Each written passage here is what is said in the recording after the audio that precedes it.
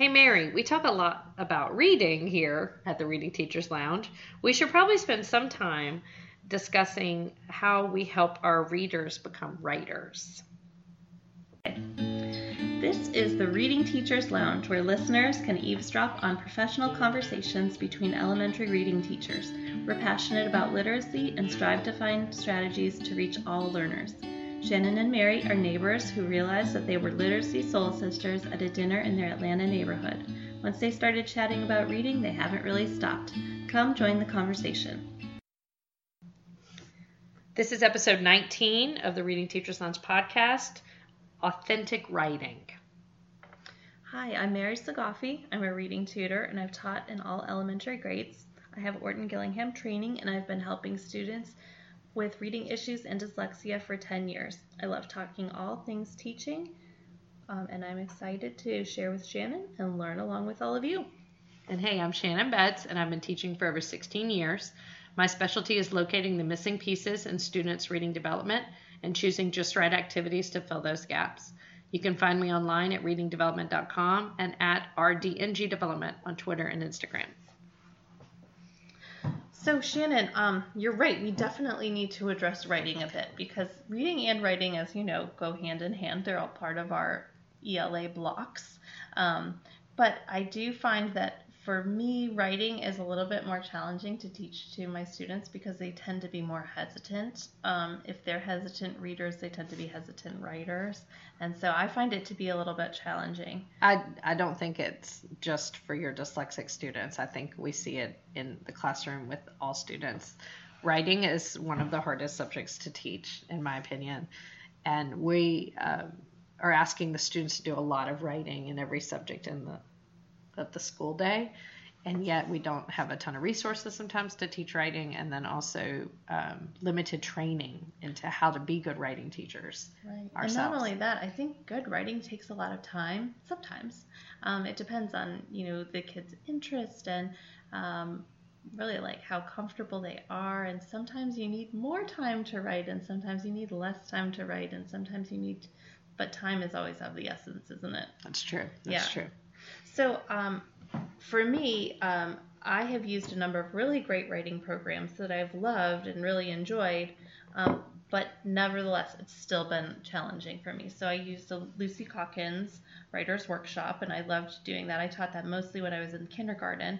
And then our school used Thinking Maps programming, and we did Thinking Maps writing, which is a way of doing a visual organizer.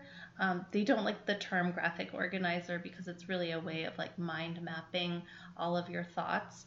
It's a really excellent program, and I use Thinking Maps all the time, even when I'm going to the grocery store to organize myself to go grocery shopping. So it really changed the way I thought about how I teach all subjects when I learned Thinking Maps.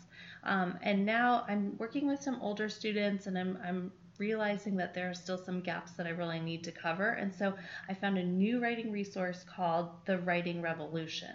I've never heard of that one. This one is really great, and on a lot of the boards that I follow on Facebook and people who are teaching Orton Gillingham, they are really using this new writing revolution. So I'm going to link to it. But today I thought we would spend a little more time just kind of hashing out the writing process. And let's talk a little bit about authentic writing.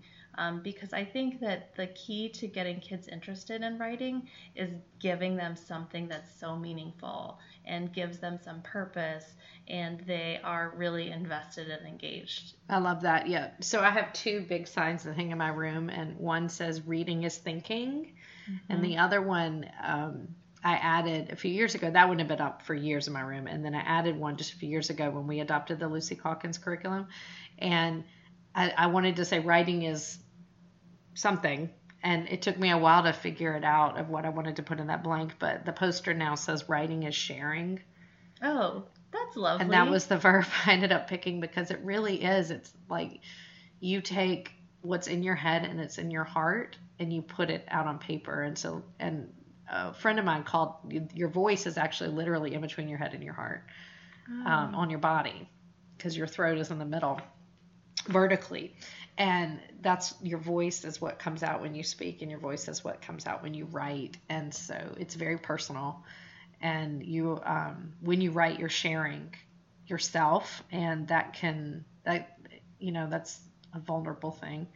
And then you're also writing a lot of times for an audience. And so you feel vulnerable and nervous because someone's going to read it. And a lot of students have probably had negative writing experiences in the past where that red pen comes out, or they were told immediately, oh, that's not good enough. You need to fix that sentence, or you need to fix that story. Yeah. I'm so glad that's how you kind of like bridged your story, because what I was thinking was, as you were speaking about your head and your heart and your voice and sharing, like my heart was literally warmed and I was so excited. And I think that early on in their school careers, kids feel that way. And you're absolutely right. As soon as they feel like their voice is not good enough or their writing is not good enough, it gets tucked away, and they go to a protective place, and writing becomes something they dread. Wow. Oh, that's really eye-opening for me, just to even think of it that way, because it's so true. I know that my kids, I always say my kids, but I mean really all kids are vulnerable that way. And, I wanted to like sort of take some of this time to kind of hash out like what is the writing process and how do you address it in your room, because all of these curriculums are actually really wonderful resources, but I often find that if the kids are not actually doing the work, if the kids are just following the prescription or doing the prescriptive and not actually having ownership in it, then they just check out or they're not as engaged. Then you see sort of similarly, the big secret we talked about in our previous episode, that they're not reading well. Well, the big secret is also I can't write well. And you see behaviors when that happens. Sometimes it's hiding behaviors. And sometimes we'll have high readers and low writers. Right. And yes, I'm quite well aware of those high readers or people who have finally cracked the code and they still struggle so much expressing themselves in writing. Yeah. There seems to be a big disconnect with a lot of the students that I work with for various reasons, that it is so hard to get what's in their head on the paper. Right. And so that's the first part of the writing process, and that's the planning and pre-writing. And I think that what's so tricky about a traditional school setting is that there isn't as much time that really probably should be given to the planning and pre-writing piece. If you're a teacher, it's too rushed, right? It's too rushed. So if you're a teacher, you've actually spent more time thinking, planning, and having thoughts about whatever topic you're presenting to your students. So even if you're modeling writing, you're not actually fully modeling your entire plan process because you've had insight to it. So when you are planning on writing something for yourself, let's say you're writing an email, you have to go through the thought process. You need to actually imagine who is your audience and what is the purpose. And for kids, they often skip that step. Mm-hmm. It's, I have ideas, I need to get them on the paper. But they literally may need to have some quiet time to stop, think, and imagine the entire conversation that they want to have with the person who's reading their writing. They need to have a beginning, a middle, and an end. It needs to be cohesive. It can't be jumping all around, and you can't jump from the piece where you have one random thought and put it on your paper. I'm glad you're saying all this because we're about to start a new writing project at the end of this week. Okay. And so in my lesson plans, I did not give them enough time to plan. And this is an important project because it's related to our reading because we're in our character unit. And so we're looking at how characters respond to challenges. And we've been reading a ton of mentor text about that and analyzing it in reading. And so now I want the students to apply it in writing and design a character that is going through challenges and then how that character responds to each challenge as it crops up in the story. And that's going to require a lot of planning. They can't just immediately start writing that. They're going to need to like close their eyes, visualize the story, imagine a reader reading it, maybe tell a friend, I mean, talk it out. Yeah, that's what I was going to Sketch say it next out. is actually to talk it out, draw a picture and sketch it out, come up with a plan, and then that's the pre-writing piece. Okay. And so you need to have a separate pre-writing piece. Once you can answer each part of your story, so who are your characters, what happens in the beginning, the middle, and the end. If you're an older student, do you have an introduction, body paragraphs, and a conclusion? If you can talk to another person and say the purpose of my introduction is, and be able to chat that out, then you're ready for the draft. Oh, wow. So it's not just pre-writing on Monday, drafting on Tuesday, revising on Wednesday. Exactly. Okay. I have to give credit where this is due. This is not my own idea, but I do follow Seth Perler, who is a 2E coach, and he does a lot of work with executive functioning, and he coaches a lot of people kindergarten through college and beyond. And so he wanted to just chat about plain English. So these are the notes that I took from his little video blog. So I'll also link to that. But for me, I wanted to talk about this like in relation to writing and our conversation about this. So once again, after you can answer the purpose of your introduction and your body paragraphs and each of those paragraphs and your conclusion, then you're ready to start. And he calls it just mental vomit. You just start writing, and you don't worry so much about spelling or the conventions at that point. The students get so worried about that. We have to really train them on how to just write, because they pause in that flow of the words. Exactly. How do you spell this word? What do I need to do here? Well, and that's also when the ideas get so mixed up. If you don't have a solid plan going in, and it doesn't mean that it can't change. It can change in the draft form. But if you are not solid, you don't want your ideas going all over the place. And then what really gets ugly is if they're doing such a good job of getting all their ideas on the paper, then they realize that, oh, that doesn't make sense, and then they have to get out the eraser. And then second grade is a perfect example. Well, Lucy Calkins in the newest curriculum, she says no pencils. She says pens. And because she wants them to just be doing that drafting and that furious kind of writing, where well, and that is so important, because I think it is the kids get so well. But even then, even if you're using a pen, I still have those kids that are just Xing out or erasing to the point of holes in the paper, and it is writing is a vulnerable and frustrating process. I don't think that we should pretend that it's not for some kids, but it is also so enjoyable and so gratifying when you can be really proud of your work. So then that kind of leads to this next piece, which is the revising and editing. And I'm putting these together because it's really like a circular process. And I love how Seth describes it. He says it's like sculpting with clay. And when you're revising, you're just smoothing out and making your ideas a lot more clear. And you're, making sure that you can really get the entire vision. But a lot of students think that revising and editing are the same thing.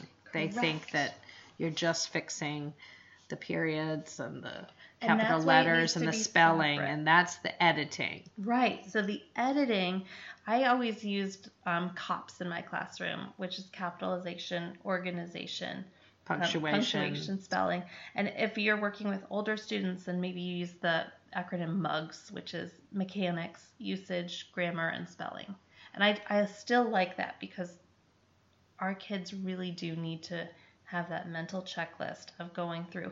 They also have to know, okay, if I'm checking for organization, what does that look like? Mm-hmm. And so when I would teach organization, I would say not only does it have to look right, like spaces between each of the words, but the words need to be in the correct order, and that's your organization. Okay. So spacing between the words and order. And so sometimes we would say order, but then I found that's not exactly accurate. And I know that sometimes people use the acronym CUPS and they use understanding to make sure that it makes sense. So that works too. And so you said revising and editing are like a circular thing, circular. But you do start with revising first. I say you start with revising first because you want to get a clear mental picture, whoever your audience is. And so I love this part too. Seth, in a separate blog, he really talks a lot about Who are you writing to? Who is your audience and what is the purpose? And continuously throughout writing, those two concepts need to be in the forefront of your mind. That's a tough order for some of our small writers. It's not impossible, but they do need to be. It requires empathy. Yes, and it requires the teacher coaching and guiding and modeling throughout the entire process. And that's a tricky order in a classroom, and that requires really strong behavior management systems in place. And so our job is really, truly, difficult sometimes. But you don't have to be the only person who's editing and helping revise. Because the students can help each other. Right. Yeah. I mean, and the other thing is, if I'm writing an email that I'm like nervous about, I'm going to have my husband check it, or True. I'll have a friend check it. Yeah. And that's authentic modeling. Like I would definitely tell my students that and say, what do you think about this? Does that make sense? Is it clear? That happens on a weekly basis in my house still.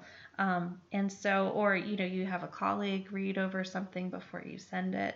That is real life. I didn't even think about that, but we do revise and edit a lot all the time in real life writing situations. Yeah. One of my favorite things in the Lucy Calkins program is how she handles revising, and she calls them revising strips. And I never heard of that until we adopted the units of study, but it's these little 1/16 sheets, strips of paper.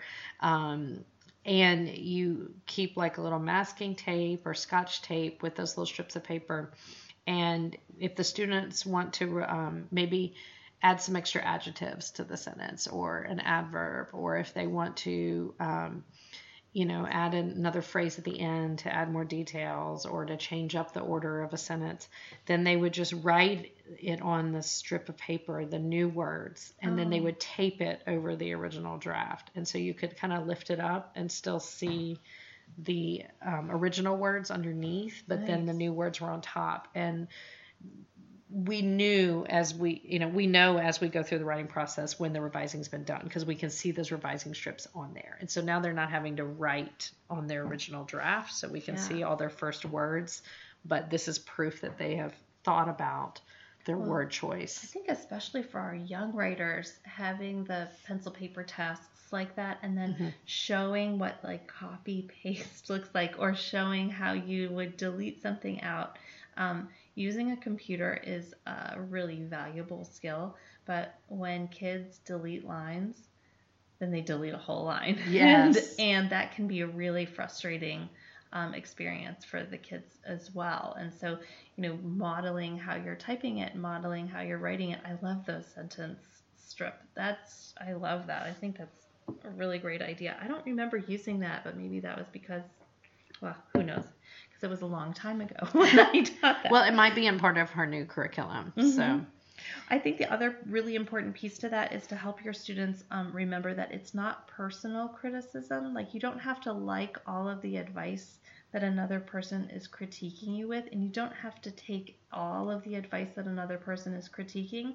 However, you can't take it personally either. And so it's this walking the fine line of vulnerability in your writing. I usually choose students. We'll do that a lot of times in author's chair and closure time. And at the beginning, I'll choose the students that are a little more resilient emotionally, that can handle that criticism. And so then we'll say, okay, well, what do we think about this? And we'll have it on the overhead. And then the students are, giving critiques and suggestions of, oh, well, you could do the words here, or this part's unclear. And I don't choose my most sensitive students at the beginning for that. And we usually, sometimes they never, are in the author's chair part for that sort of revising, editing, sharing. Yeah, I agree with that. I think that piece is essential, but it's also really difficult and tricky sometimes to meet those students because they don't want to share, they don't want to be vulnerable. Anyway, I am all ears to some really great techniques that teachers use to work with those vulnerable writers. I think that we can definitely share some great ideas. So send them our way, please. And I will link to, I have learned so much in the last year from a Facebook group I'm in called the Reading and Writing Strategies Community. And it was started by Jennifer Sarvallo, who wrote the Target books that we love so much, the Reading Strategies book and the Writing Strategies book. And teachers that are so much even more creative than me in literacy lessons share amazing ideas in that group, and I'm constantly bookmarking things and I got to try that with my students. I need to try that with my students, because teachers around the country are really doing they're actually able to really do authentic reading writing with students. And sometimes I feel like in some places that's really encouraged, in other places we get so bogged down with like the nitty gritty of the classroom and teaching all the standards that we don't feel like we have enough time to really dig deep in Readers and Writers Workshop. And so I learn so much when I read about what teachers are doing in their classrooms. Also, I like shout out to really encouraging administrators who, value teachers' time that way. And like, I loved so much I had a principal who would come in and she would model writing with the kids as well. And I think that that's such a valuable experience. I know that time is of the essence, but like if you are a great writer and you can model that to some special classes, I think that that is really amazing and like such a gift. So if you have a great talented principal or administrator that don't forget that you could invite them into your classroom too. My high school principal would always come in and teach a math unit every year. He never wanted to forget what it was like to teach. I think that that's really special and beautiful. All right, before I get too far away from writing, because we don't want to forget, it's easy to. You get through the editing process, you're in your final draft. Don't forget, it's not done until you turn it in. Yes. And so, sometimes we do get to this like very polished piece, and or sometimes if you're a perfectionist or you have students who are perfectionistic and it's never quite the way that they really want it, sometimes I tell my kids that it's as perfect as you're willing to make it, or as perfect as time is going to allow us to make it. I like that. So I share with the students a lot. I follow a lot of authors on Twitter and Facebook. So Kate DiCamillo, who wrote the Mercy Watson series and Tale of Despereaux, and Because of Winn-Dixie, Patricia Polacco, who's such an amazing author, and some others. And they are open about how they are doing the writing process, and they'll make posts like, I have to meet with my editor and I have to cut out 100 pages, or I need to fix these 50 pages, I need to rewrite chapter 10. And I'll show sometimes those posts to the students and say, look, these writers that we love, they have an editor, they have to write drafts, they're not published until we get it at Barnes & Noble or Amazon. And that's really impressive. I never thought to include it that way. That's a really great little side note. And technology is really incredible, like how you and I can access these like really great educators, just right, and just yes. If you are not part of professional communities on Facebook, teachers are taking social media by storm, which is really exciting, and it's a great way to share. So so I wanted to open this up and say that we love authentic writing. I'm going to give an example of something that I do with my kids that I work with. We often write a letter either at the beginning of the year or at the end of the year to the new teacher that the students are going to be working with, either their special education teacher or their general ed teacher, really any adult who works with them. And it's a self-advocacy letter. And it's, hey, this is me. These are the things that I'm really good at. You may not know this about me. My goal this year is such and such, and some of the things that I struggle with are really hard. You might notice me struggling because I will, blah, blah, blah. And all of these things are just so powerful for the kids to finally get on paper. And now that it's on paper, they don't have to say it to the teacher. But I did have a student who read hers, and her mom recorded her, and it just was like such a beautiful, lovely tribute to who she was at that time when she was about 10, and how her self-advocacy skills had kind of blossomed from And so right, every year that they rediscover that letter or find it and say, oh, that's who I was then. It's a little bit like having a time capsule or something. I love finding old diaries and reading them, or even old to-do lists right that I wrote 10 years ago and what I felt was important. Yeah, me too. No, I love going back, or even like, going back when you can find pictures that you had posted on social media like a couple of years before, or a With post the captions, that you had. Yeah, it's so funny. Anyway, so what I wanted to just throw out there is, what ideas do you have for authentic writing? How can we share those ideas and post, your great teaching ideas or things that you've seen, and get more people to know about them? Yeah, we'll share them on the website, all the ideas that y'all share with us. And so don't forget to go to readingteacherslounge.com. You probably listen to this on a different podcast app, but if you go to our actual website and search by episode, you'll see all the resources in one place with the show notes and any photographs or videos or anything else that we discuss in the episode. And so it's a little bit like a blog post for each episode. And you can also reach us through our Facebook page, and you can also reach us. Yeah, we have a Facebook page. I don't think we've told people that before. Yeah, this is kind of a new development. So it's a little sparse, but we want it to grow. So give us some comments on there, and also like us and share us with friends. If you are the Instagram type and you would like to share on Instagram, that would be welcome as well. We have a Twitter. I didn't even tell you that. Oh, look at us, social media. I know. Queens. Well, so Reading Teachers Lounge is too long for a Twitter name, so we're Read Teach Lounge. Oh, that was the best I could do. All right, Read Teach Lounge. Believe it or not, RTL Podcast was taken. Oh, but I was like, nobody will remember that anyway. So Read Teach Lounge. That's good enough for me. Yeah, Sounds it's great. something. Reach out to us on social media, because we do love to listen to stories from the teachers who follow us, and we're passionate about. We want you to join the conversation. Yeah, exactly. All right. Thank you to Jordan for the music. Thank you to Jordan Kemker for the music. Thank you to Allison Zane for providing the artwork. And don't forget to check out our website. Thanks, everyone.